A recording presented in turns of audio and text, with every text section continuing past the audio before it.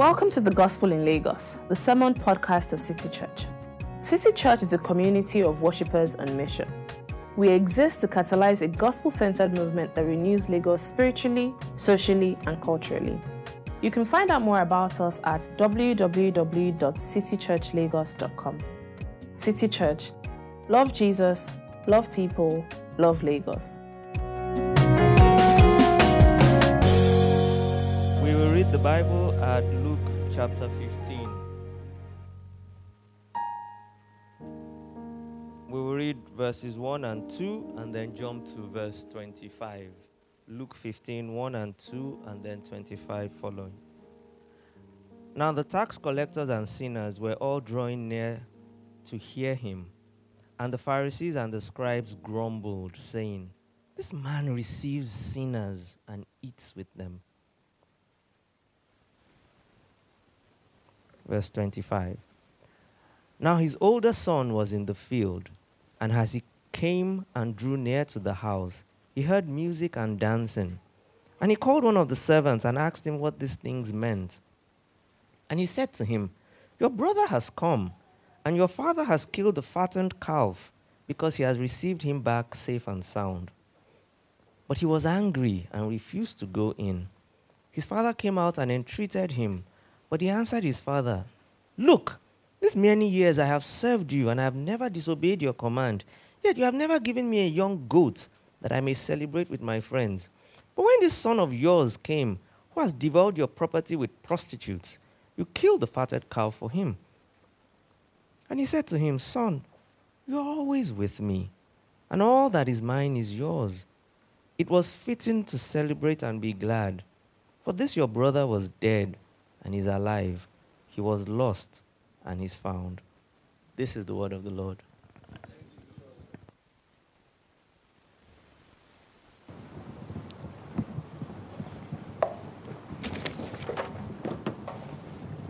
Thank you, Femi, for the word of the Lord, for the reading. And good morning, City Church. And as they say from my place, Ekojo. You know, we can, in Nigeria, especially in Yoruba land, we can greet everybody with anything, right? So it's a rainy day, it's a cold day in some places, and we know it's hindered movement in the morning, but we give praise to God who saw us through and brought us here to be in his presence. We are concluding our mini-series on the parables of Jesus. We're essentially preparing for our mission month, and our exploration of the Lost and Found series is supposed to help us fulfill one of the goals of City Church, which is to produce a community of worshipers on mission. It is to help us understand God's heart for those who are lost, so that we can not just understand, but also adopt God's heart of mercy, God's heart of love, and then hopefully shape us as we go out in our different environments and speak to people of this love of God and bring them in for the programs we have towards the Mission Month. So, the story is told about Cook County, Chicago, about 1995, when county officials in that place were burying 68 people at one time. 68 people in one mass grave just outside of Chicago. And who are these people? Now, Chicago is a big city, right? It has many, many enclaves. You have the Jewish community. You may have some of the Italian community. But, you know, you also had a lot of people who are lost. It's a really, really big city. And Chicago at one time was known as the murder capital of the U.S. But these people were not necessarily victims of murder, even though death had become something that was expected or that was sort of seen on a daily basis in that city, right? You had so many anonymous people. Chicago, as like any big city, much like New York, much like Lagos, people come from all over the place. Chicago is in the Midwest, so other Midwestern states like whether it's Ohio, Idaho, or some of those places where, you know, agrarian communities, when the sons decide they don't want to do farming anymore, or the daughters decide that this is not a thing, they move on to Chicago. So Chicago is a big place. There's so many people who come in. They're anonymous. They're hustling. They're struggling to get by.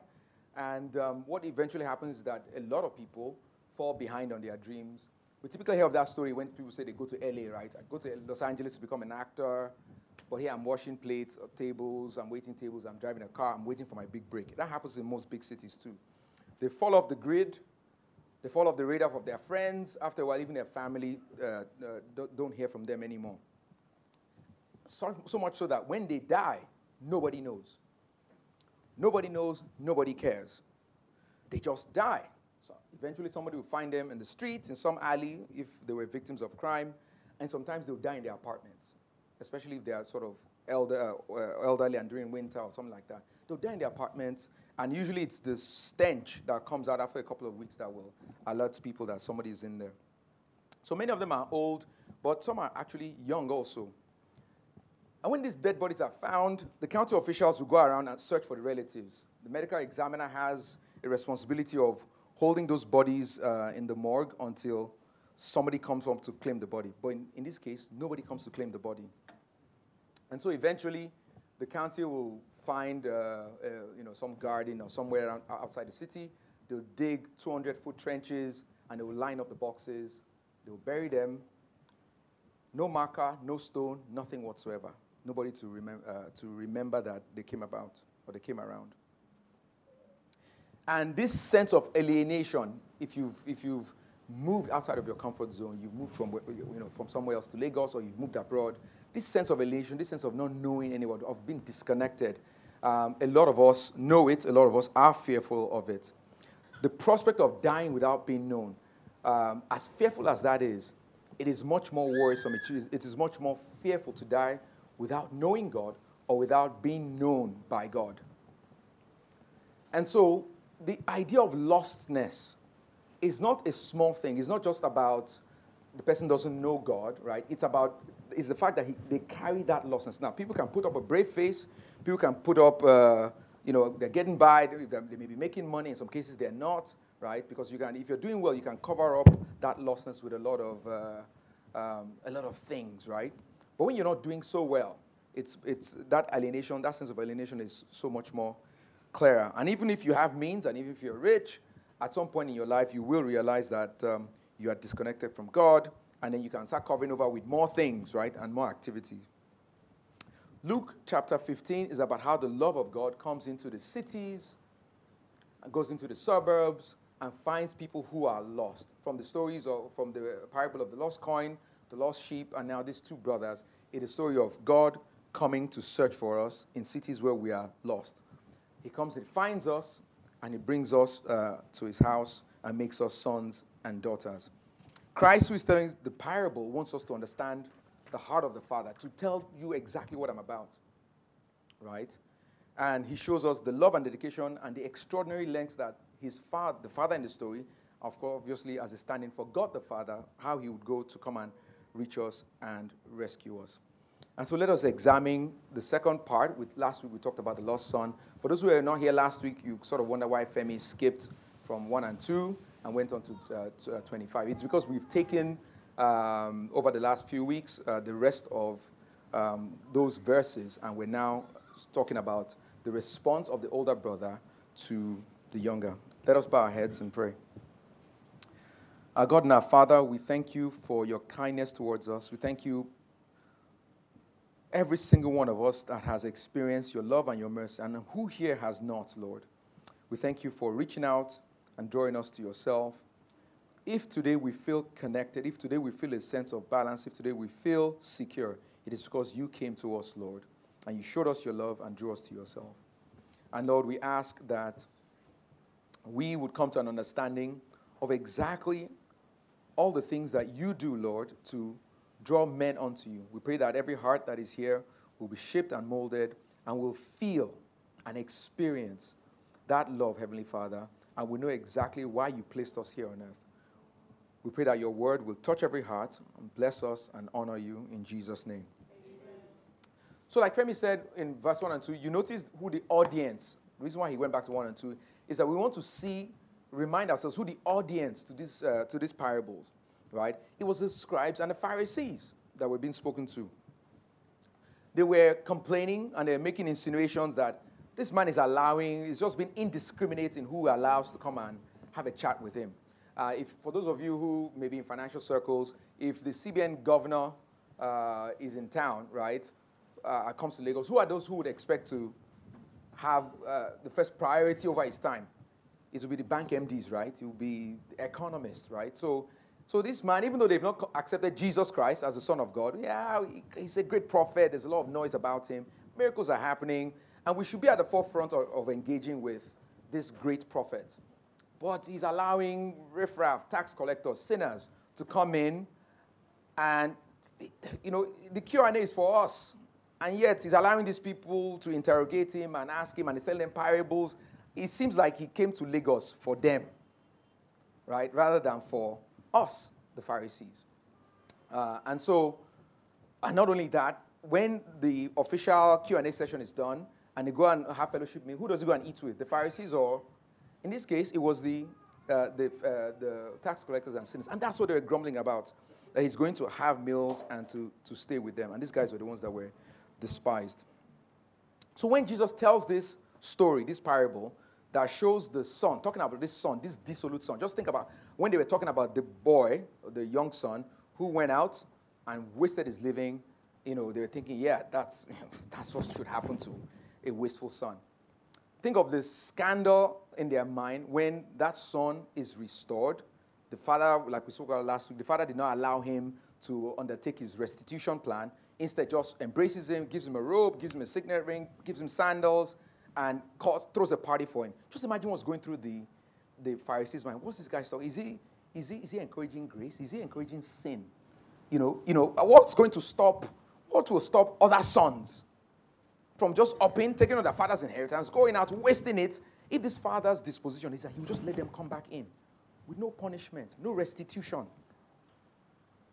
This is encouraging bad grace, they're thinking. Right?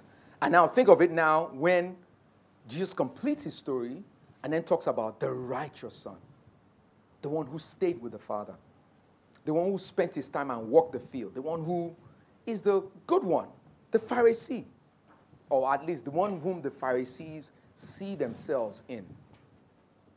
Just imagine what they're thinking when Jesus talks about this son, and how, I don't know if you noticed that the story actually ends on a cliffhanger. The wasteful son receives, we saw last week, he went through his restlessness, his discontent, he went through his wasteful phase, he came back, his story ends with reconciliation and a festival. How does this second son story end? It's a cliffhanger, we don't know. He doesn't say. Jesus actually doesn't say it. It ends with the offer. They just offered it to him, but he doesn't tell them how it ends. What is Jesus trying to tell the Pharisees? What is he trying to signal to them? So in many portions, a lot of us are able to identify with the younger prodigal son. We remember in us our restlessness, our own disenchantment. We remember our wasteful past with our time, money, with God's opportunities, with relationships. We remember how we awoke, came to our senses, how we resolved to come back to God, our journey back, and all those that God used to preach to us, to teach us, to pray for us, our wonderful mothers and fathers and brothers and sisters, and, people who just did great things for us. We remember our shame as we cried, and, when we were confessing our sins, and the trust, when we remember how secure we felt when we then eventually trusted in Christ, this unbelief at some point in time, that God would just freely forgive us. And many of us try to, sort of bargain, make God our own offer, right? And every time we sin, we're like, oh my goodness, I'm not really saved. And then we'll come back again. That sort of, we recognize ourselves, or we see ourselves in the son. But we find it harder to see ourselves in this elder son. We see ourselves in the younger son, but we find it harder to see ourselves in this older son. And this older son is a great reason why many people don't come to the faith. We're going to be taking in Mission Month a couple of Q&A, 2 sessions actually. One where we're talking about Christians. Why is it that, why should I believe in spite of the fact that Christians are hypocrites? We'll see in this story how the actions of the elder son can be a deterrent to harmony in the house of God. So in verse 25 to 26 says, his older son was in the field, As he came and approached the house, he heard music and dancing, so he called one of the slaves and asked what was happening. So we find the elder son doing the work faithfully, isn't it? He's in the field. I mean, there's no other way to. He was working. He was doing his daily rounds, doing his apportioned work. As usual, I forget to start my timer.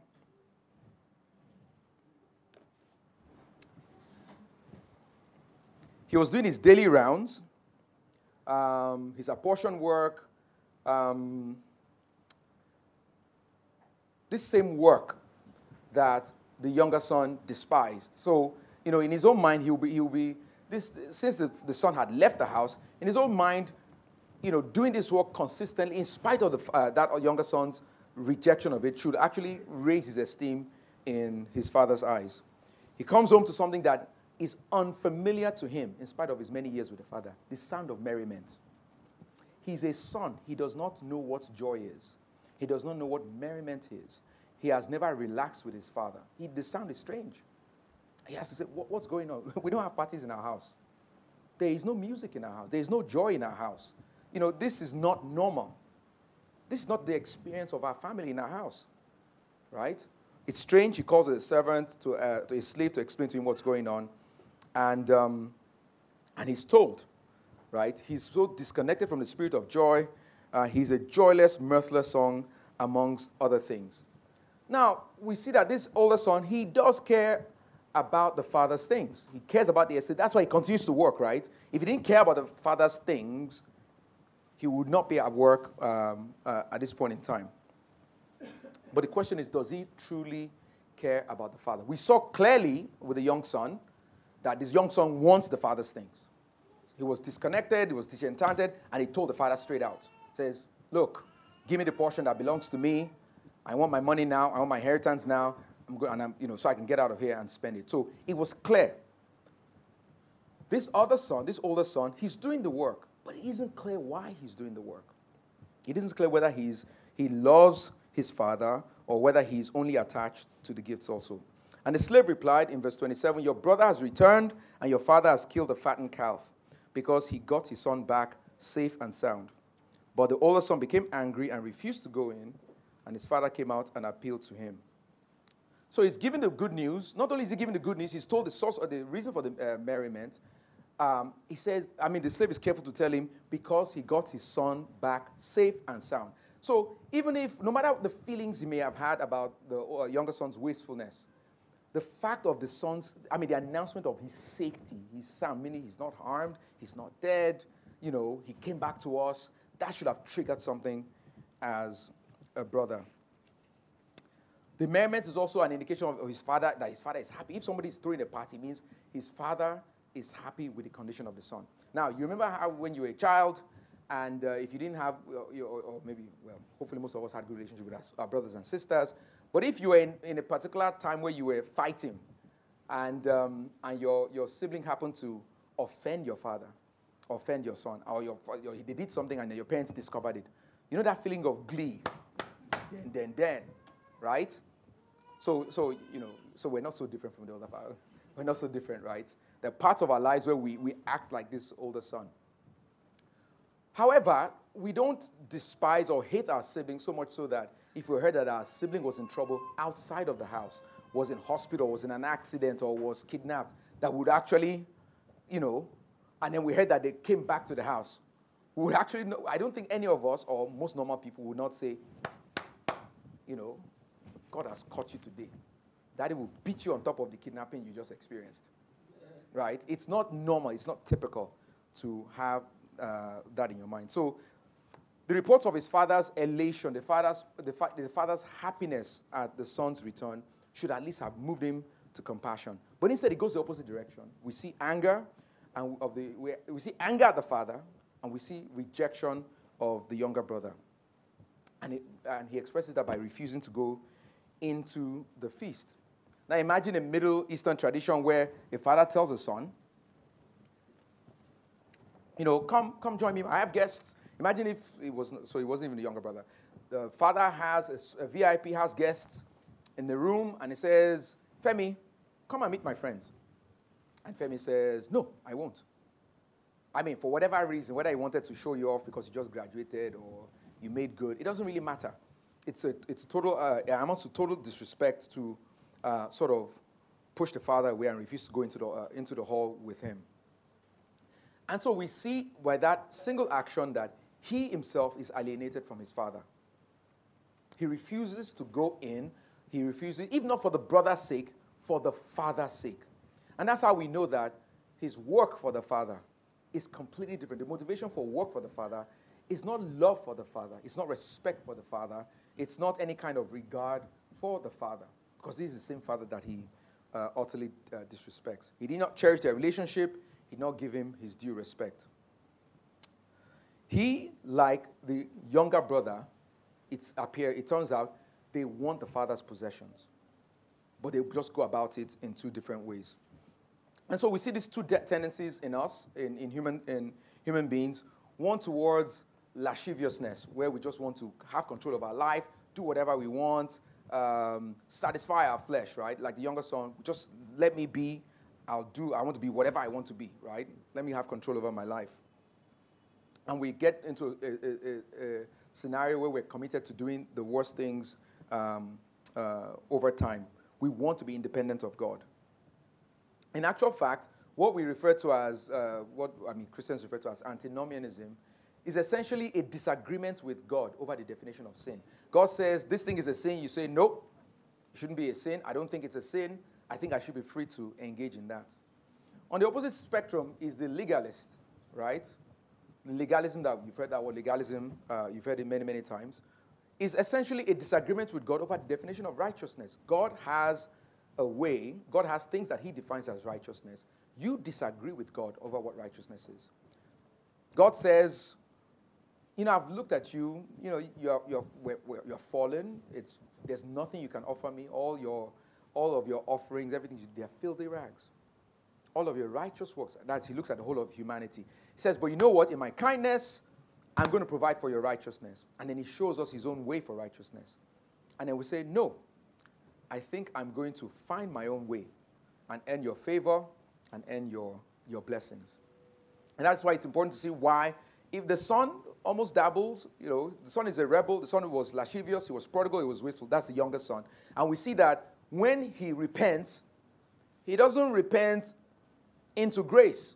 He doesn't repent into it. Takes the father to remind him of what grace is. When he repents of his rebellion, he switches straight back to legalism.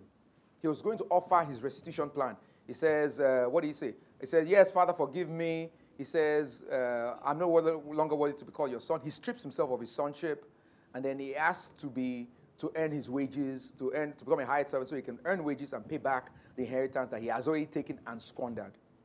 Right? Never mind that the land that has been carved up and sold can never be put back together. There's no way he could restore himself or restore whatever it is the Father had given to him. There's no way he could restore it. But thankfully, he didn't even get a chance to spit out the whole plan. The Father cuts him short, embraces him, kisses him, and then we see God's own plan of grace. We see the Father's plan of grace in embracing the Son by restoring him to that status. But sometimes we're bent towards this antinomial ways where we rebel against God.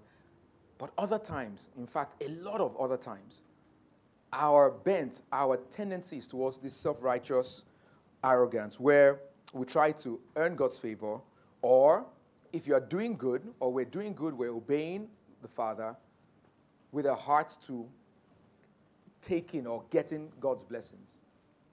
And so one of the hot topics that we didn't treat was about tithing. In the Milan Fund yesterday, one of the questions that we could have taken but we didn't was one about tithing. The reason why we are always, and we can talk about that in other forms, but the reason why we always talk about those who tithe, why we're careful to talk to people who tithe and to make sure that they understand what it means, is that you never get to a point where the way tithes are used in our community, where people feel like they are giving to God so they can do what? Get back from God. Where the sowing and reaping has become, or the sowing and reaping is philosophy or doctrine has become extended in such a way that people are now transactional in their approach to God, right? And that is our natural tendency towards self-righteousness, where we try to impress God with our performance. We try to get access to our own heart's desires by obeying God. So the older brother, it seems like, wants things, he wants the father's things, just like the younger son wanted the father's things. But he's going about it in a different way. He's obedient to the father so that he can get the inheritance, whereas the younger brother rebelled to get his own share of things from the father. But this action, so on the surface, the older brother, from the Pharisee standpoint, and if Jesus did not sort of break down this parable, from the surface, from all outward appearances, the older brother is the righteous brother. The older brother is the correct brother. He's one who is in good standing with his father. But his self-righteous anger, his rejection of his father, his bitterness actually shows that he lacks love in his heart. And then even the duty he thinks he has done well, he hasn't done it very well at all. When the younger son left the house, who should have gone to look for the brother? Is it the old father or the brother in the house?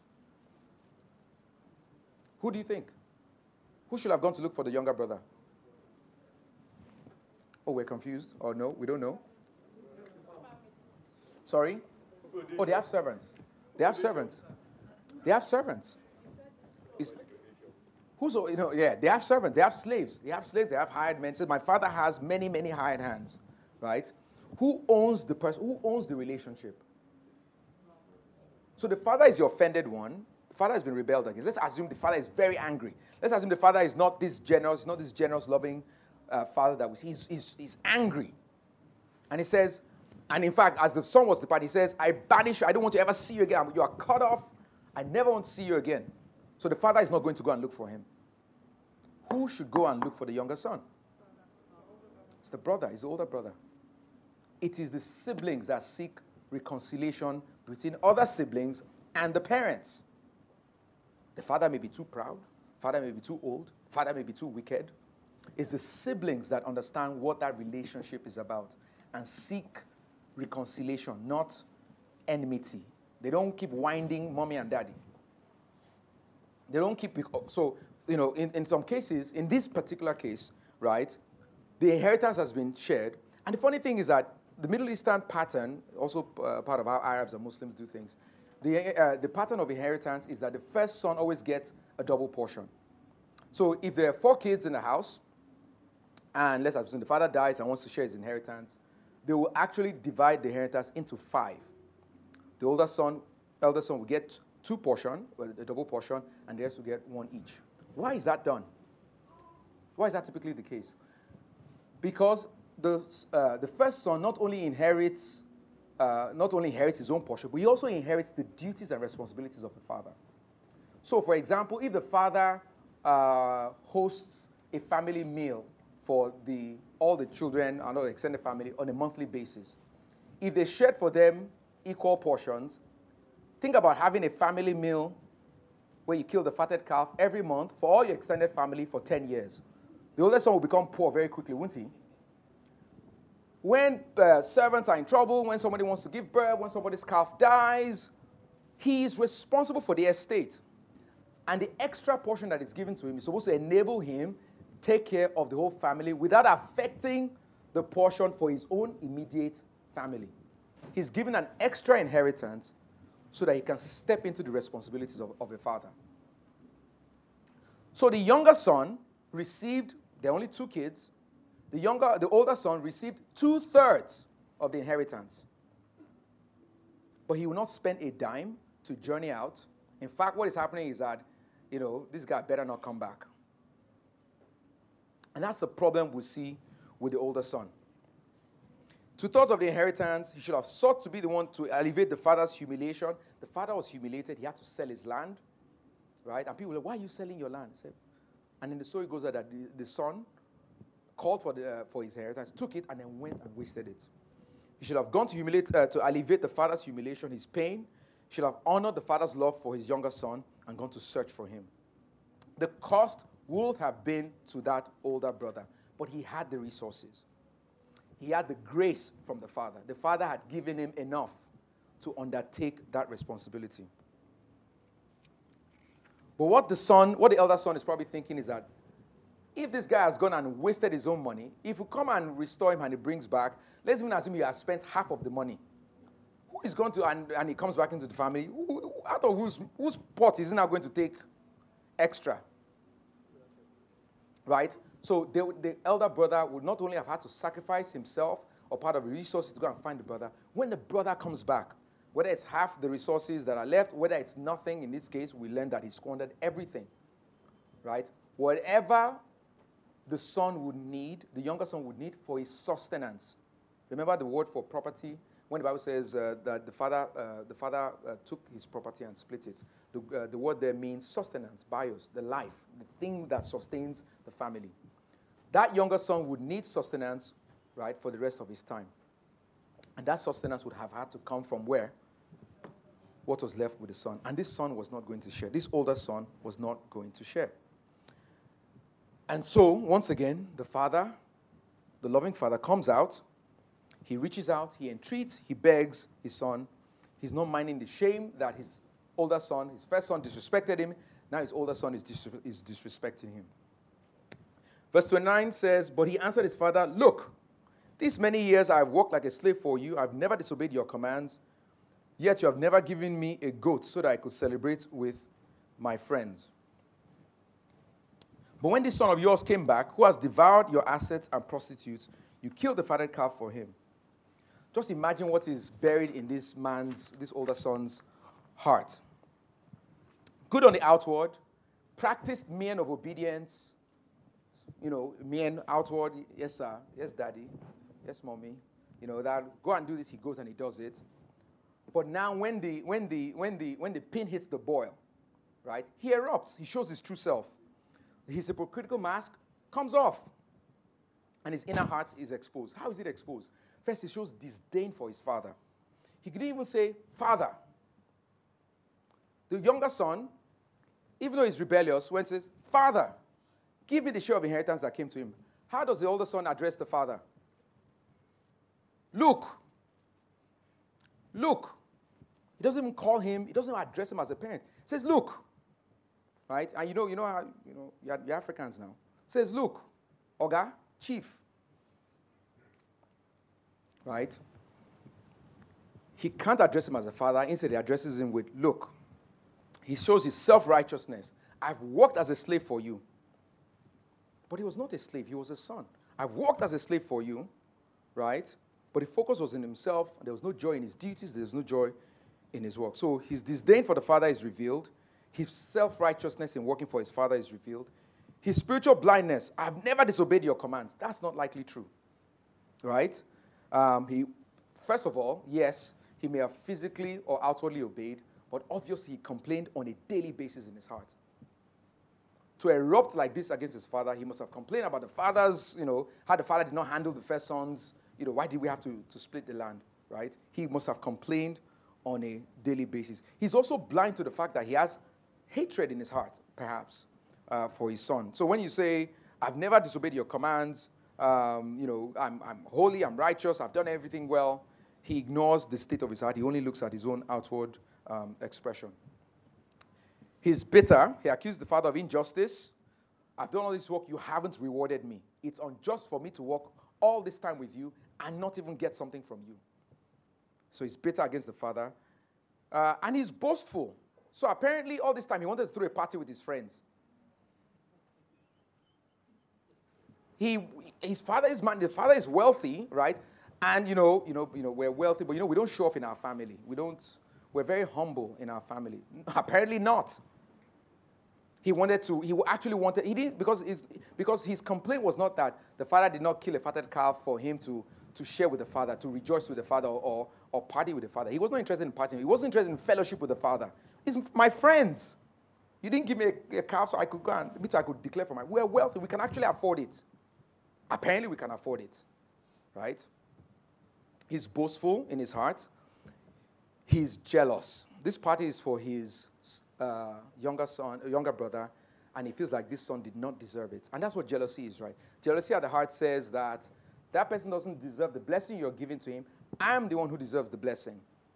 God, you must be blind. You can't see that this guy, God, you must be blind. You can't see that this person is just completely not deserving. How did you work it out that you chose him for this thing? And I'm standing here.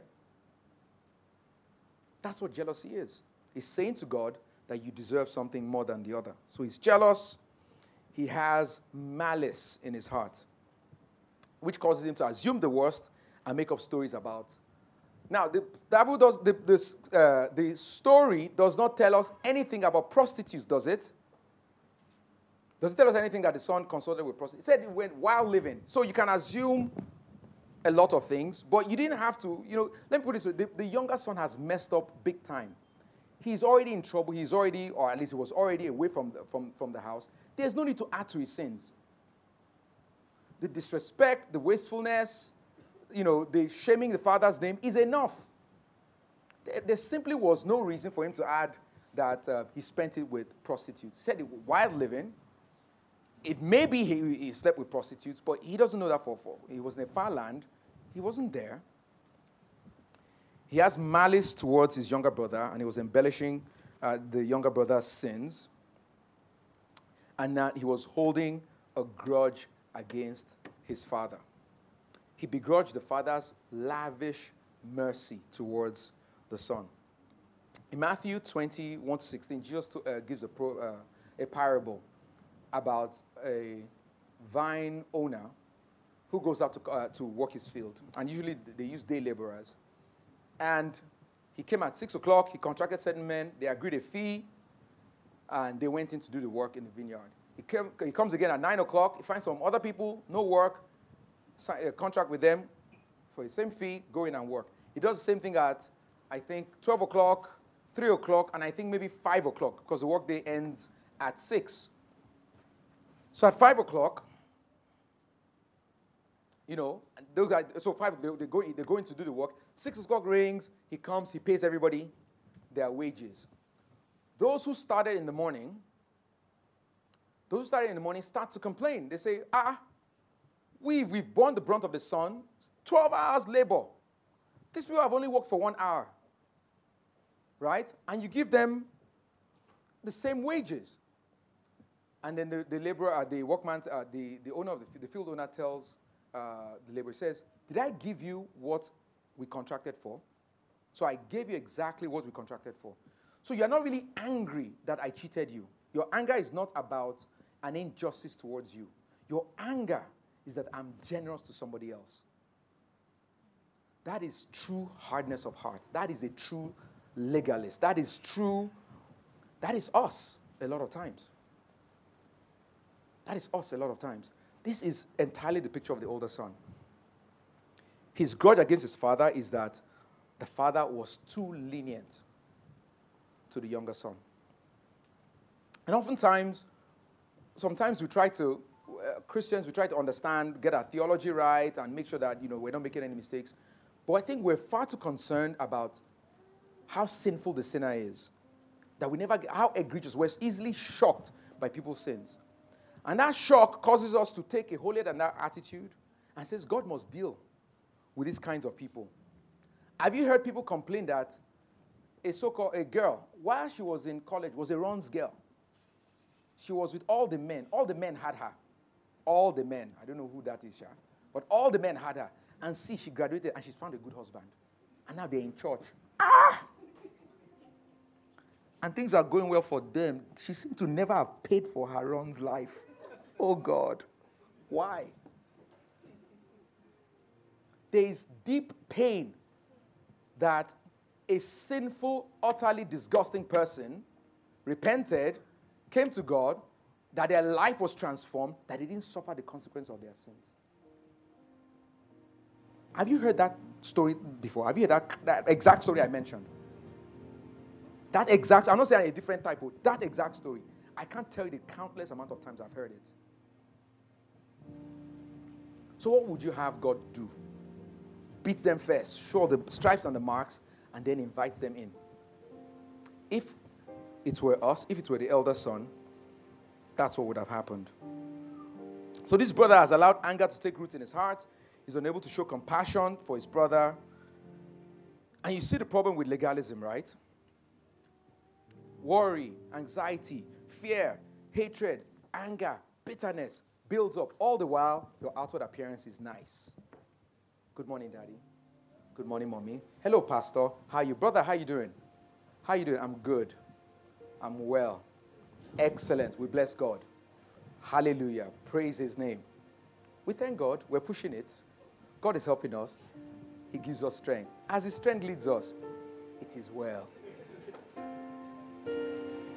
It's a problem.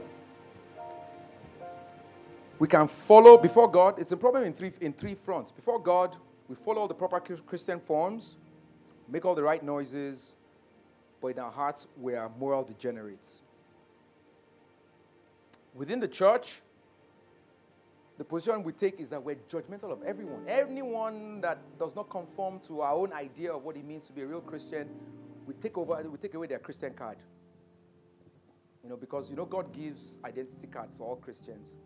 So when we decide this person is not in conformity, Corey, take his card. Take his card away from him. We withdraw. We say he's not a real Christian. I don't think he's a real Christian. But that's not our prerogative. Even when we find people behaving at their worst, Paul will call them a so-called brother. He says, okay, don't have any fellowship with him. If his manner of speech, manner of life, his doctrine is going to be destructive, we don't know whether he's a Christian or not, says, don't worry, just withdraw from him so he doesn't affect you. That's all you can do. But it's also a problem when it comes to missions, because the legalist who is in contact with sinners can never bring himself to reach out to the worst of society. Can never. Their sins will shock you. Even when you put on, and you try and go and feel among, the first time they do it, like, no, this is not for me. It's a problem that we all have to, we can't let it stay. We can't let it fester in us. We have to deal with it, right? Our tendencies towards self-righteousness, towards thinking people are worse, are so bad that God cannot reach them, or think that we are better than them. We have to avoid the judging and the despising. I'm rounding up now. In verse 31 to 32, the last part, we see the generous offer. So we've looked at the elder son's, his heartlessness. We've seen how he has accused his father. And now, the third part, they talk about a good storyline. It is said that a good story usually has a background introduction, usually has a conflict, and the third part, there should be resolution of that conflict. Alas, we have a problem. In 31:32, the father says to the son, son, you're always with me. Everything that belongs to me is yours. It was appropriate to celebrate and be glad, for your brother was dead and is alive. He was lost and is found. The father, just like to the younger son, he comes to the older one to initiate reconciliation. He points out that you actually all I had was always yours. The fact that you've not experienced, or you're not experiencing joy and merriment and fellowship, it's not because you didn't have these things. It's because your heart was not with me. You were not having fellowship with me. But it was all yours, always yours. And you can start enjoying those things by coming into the hall with me. Let's start by rejoicing over our brother. My son, your brother. Let's start by rejoicing over the sinner that repents. If you can find in your heart compassion for the worst of people, the most despised of people, and sometimes they deserve it. If you can find compassion for them, then you are on your way to enjoying God. The older son never utilized the blessings that were at his disposal, whether they be spiritual blessings, love, joy, peace, gentleness, all those things. All the fruit of the Spirit that God provides for us. Many people never actually step into it. And in this manner, the brother and us were similar to the Pharisees, with a region of good works, hoping to earn God's blessings, failing to understand the grace of God, failing to accept the righteousness that God provides, and then going to attempt to provide their own means of righteousness, according to Romans chapter 9. And so they were irate whenever Jesus received and forgave unholy people, failing to see their own need for a Savior. Again, we don't see any resolution in this second act, in this lost son story. All we are left with is a generous offer of reconciliation, a picture of a father pleading and saying, come inside and celebrate with me. We know how it ended for the Pharisees. They never came in. They never accepted the offer. In fact, they went on to organize a trial and a crucifixion for Jesus. Never accepted it, never came in.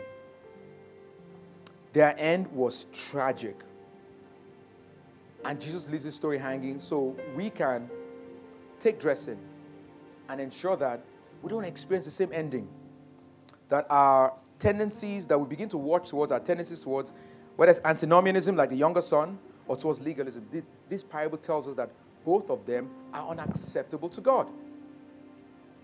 But the antinomian, now I'm not saying antinomianism is better, but the antinomian can have someone point to him and say, you're a sinner, and he can come to his senses quicker. The legalist, it's very difficult for someone to point out exactly what is wrong with him because he keeps it all hidden, he keeps it all on the inside. And so many of us suffer more from legalism than antinomial ways. I mean, sometimes there are times where we sort of push back against the law of God. We want to have our own way. We experience that, no doubt.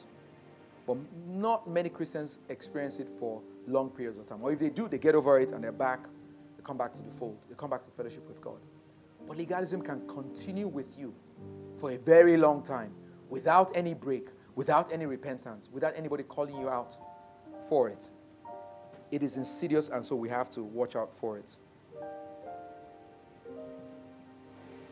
We are most fortunate that even though the Pharisees rejected the story of God, rejected the parable and its implications, we have, unlike the elder brother, we have an older brother who sees the alienation between the father and his children and who came down and reached out to us. Jesus Christ is that older brother. In fact, we read in Hebrews how he says he comes to declare the name of God, and he calls us brothers and sisters. Here I am, and then he presents us to the Father and says, here I am, I and the children that you have given me. Sons and daughters lost. Christ comes down to save us, and he brings us into the hall. And he has prepared a feast for us sometime in the future. We have many things now on earth, but he has prepared a great feast for us. And the scripture says many will come, in Matthew, many will come from the east, from the west, to come enjoy the great banquet of Abraham, Isaac, and Jacob. And it's the sinners that come in. The older brothers don't come in. The legalists don't come in. It's those who acknowledge that they are sinful, that they are rebels, that they have wasted God's resources, that they have wasted God's time, that they've been prodigal. And those are the ones who will enjoy the robes of righteousness, the signet rings, the sandals, and the great food in that banquet. We are thankful for our loving Father who sent this older brother also. And we would like for us to continue to ponder on these things and to say to ourselves, what kind of brother should I be? So there's a portion of this message that would have us sort of look at our relationship with God and make sure that our hearts are right before God. But there's a portion that also talks about our own stance towards others. And when we consider the older brother, let us follow the example of Jesus Christ. Let us be like Jesus Christ. Let us go out and find those who are lost, and let us remind them of the merciful Father that is waiting for them to bring them into their house. That is how we'll do our mission month. That is how we can have a missional stance.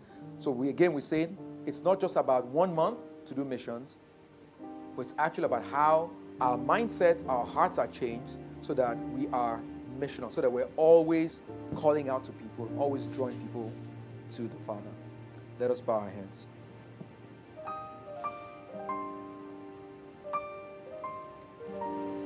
Our God and our Father, we thank you for your word. And we ponder what it would mean to have the hope of eternal life as an anchor, a real anchor for our souls. What it would be like to have your love poured into our hearts, permeating our every being. How our understanding of your grace and your mercy would so enrich our lives. How it would drive out anger, jealousy, our insecurities, our bitterness, how it would flush out hatred and malice, how it will open our eyes to all the people around us waiting for your love, all the people around us who are crying to be known, all the people who are broken, abandoned, who have fallen off the grid. They may have friends surrounding them. They may actually be physically known, but they have no real friends. They have no heart connections. And they are here in this our city, Lagos, Lord. We know because we have seen them. We know because some of us were such. We thank you, Heavenly Father, because like the earthly father in this parable, you reached out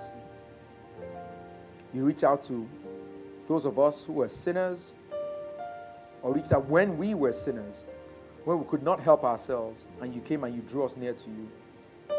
And at times in our lives when we were like the older brother, you came out and you entreated with us, you pleaded with us. You asked us to get rid of our sense of entitlement, our sense of self-righteousness.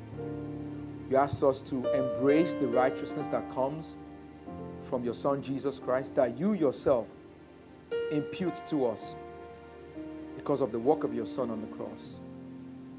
You ask us to throw away the cubs of fed to pigs and to be fed by your word.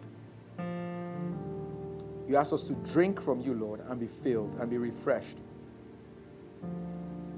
And we thank you for your Son, Jesus Christ, who came to save us, who died for our sins, who took on the penalty of the sins, of our sins. We thank you because it was costly to him and free to us. Help us, Heavenly Father, to understand this truth forevermore in Jesus' name. Our God and our Father, even as we prepare our hearts for Mission Month, help us to daily dwell on these things, to seek your strength, to seek the renewal that enables us to reach out to those who are different from us, for those who might shock us by the way they live. And we pray that your name will be honored, your name will be glorified, Lord, that there will be much rejoicing in heaven, even as many, many, many, or perhaps, Lord, even if it is just one person is brought to you. Thank you for being our wonderful Savior. We ask this in Jesus' name. Thank you for listening to the Gospel in Lagos. We pray you've been blessed by this message. To learn more about City Church, visit www.citychurchlagos.com. City Church. Love Jesus, love people, love Lagos.